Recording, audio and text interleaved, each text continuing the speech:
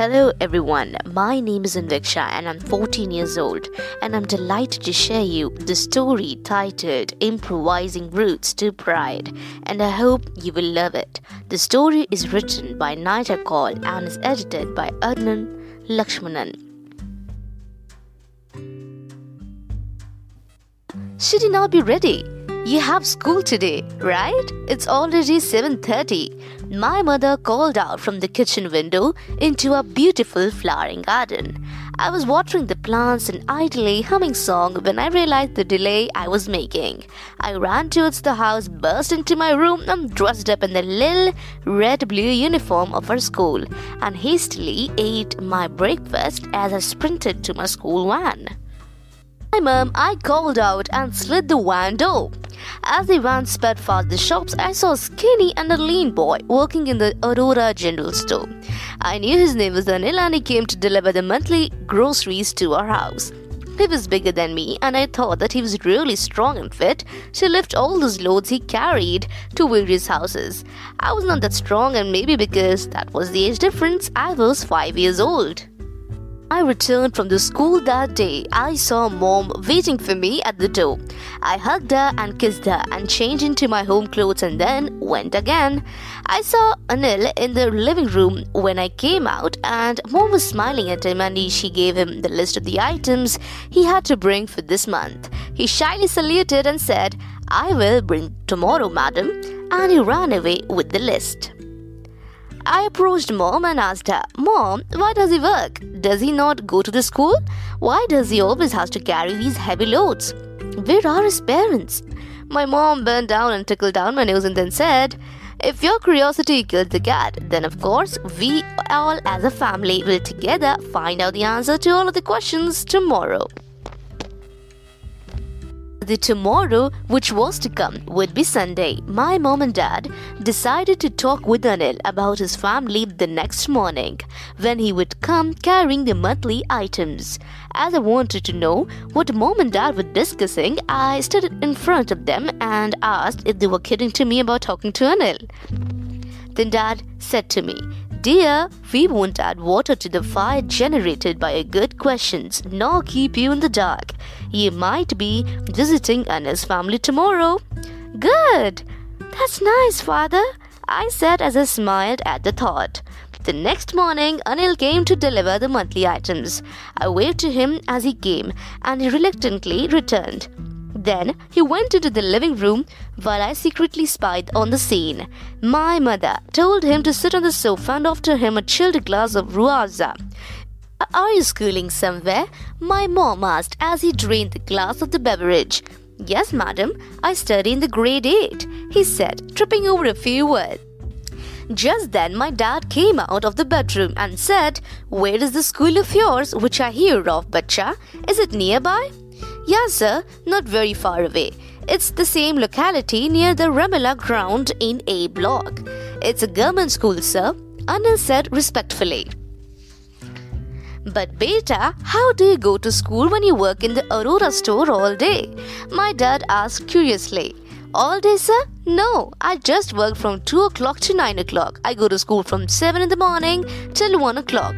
I often don't get time for doing my homework, so I squeeze it between 10 p.m. to 12 p.m. and often when there's loads of work, I wake up early in the morning too at 5 a.m., said Anil, now feeling slightly braver about this little interaction. "But now, Sergi, I need to give you the items you gave a list for yesterday. I had to go back to the shop, but today I have to work only an hour more." He continued and checked the items against the list with my mom.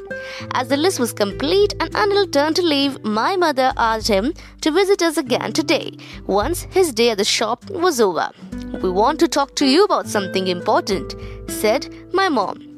Anil was touched, as people normally don't treat him in this manner, and accepted the offer readily. Also, this time when I waved him goodbye, he waved back. His face was back shining with happiness and I felt he was having a good time. Was definitely touched. The next time Anil came was at 1 o'clock that day because his day was over early. He came swinging a satchel that was pale yellow and he was eating a chocolate. My mom made him sit in the living room, offered him something to eat, which he gobbled down hungrily. And then she and Dad sat with him.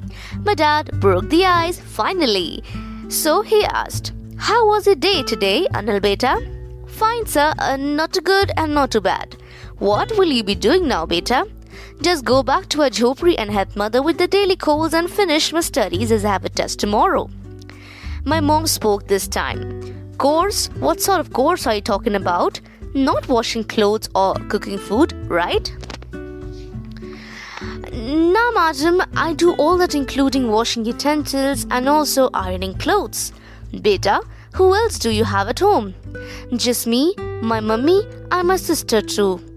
"But where do you live?" "Madam, do you know the basti nearby? I live in the very first house towards the left." "Beta," my dad started and continuously seriously, "if you don't mind, can we come to your house and see your family? We wanted to talk about something important with your mother." "Yes, Sirji, why not? You can come whenever you want." "All right, we'll be coming soon." "Bye, then, sir and madam." As Anil left, my mom and dad asked, "So when should we visit?" For some time, my mom said, "In the evening, that's the perfect time." How the day passed is something that I'm not aware of, but it seemed the evening came twice as early and we were on our way to the past local park and on our way to the basti. There, children were playing in the dirt and some elders were weaving clothes with some shaggy cotton, whereas others were, wearing vests and dusting their houses from the exterior. Some of them were washing utensils with the local company soap, or meanwhile, others were washing faded clothes in water that was looking mud-tinged. I saw hurt in the eyes of the pitiful creatures whose age didn't satisfy the education, but the conditions did. Saw Anil sitting in the chair outside and reading. As we approached the basti, he waved to us and came over, directing the way to his jhopri. We got in, and before we had even looked around, a woman in a green sari laced with golden borders greeted us and introduced. "Hello, I am Sujata, Anil's mother. He had already informed me of your visit. You have been very kind and affectionate to him." "Thank you, sir and ma'am." "Here, please have a seat," she offered. We all sat on the hand-woven cot and my mom asked, "We want Anil to part with his extra job and get a good education. Is there no way to accomplish that?" Jata auntie sighed and said after a short pause, "You'd better know the history of our family." And then she started. "My husband was a taxi driver and used to earn money that was sufficient for our needs.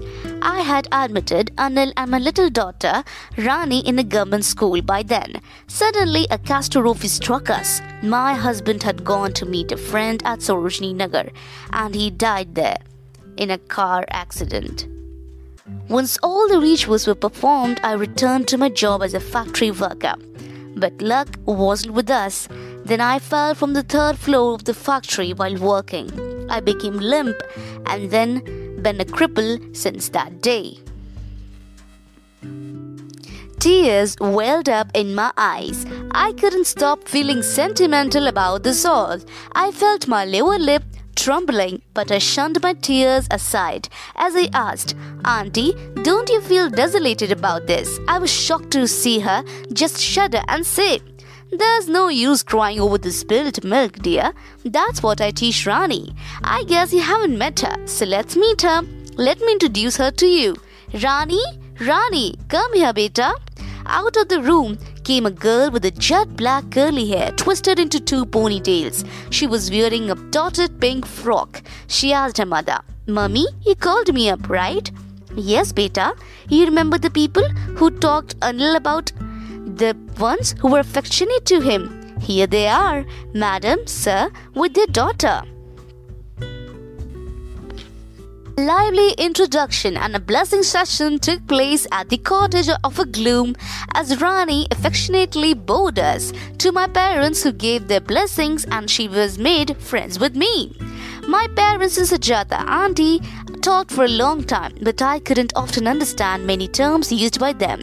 In the end, they concluded and explained to me that Sujata auntie was capable of managing the housework, and from the next day she would be coming to our house to help my mom and with the house chores.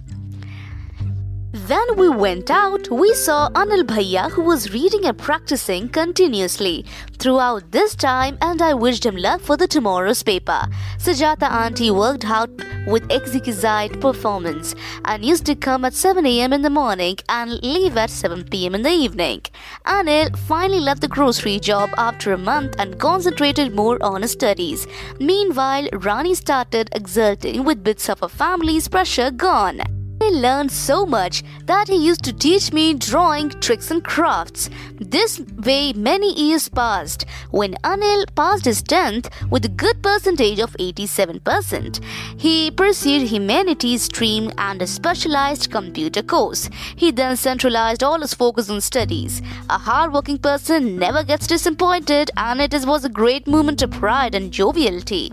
As we came to know that Anil had passed his 10th with a good percentage of 85%. Anil got a good job in a call center as an executive. They sold the jhopri and shifted to a rented accommodation as the family didn't want to live in the basti anymore because of the innumerous squabbles.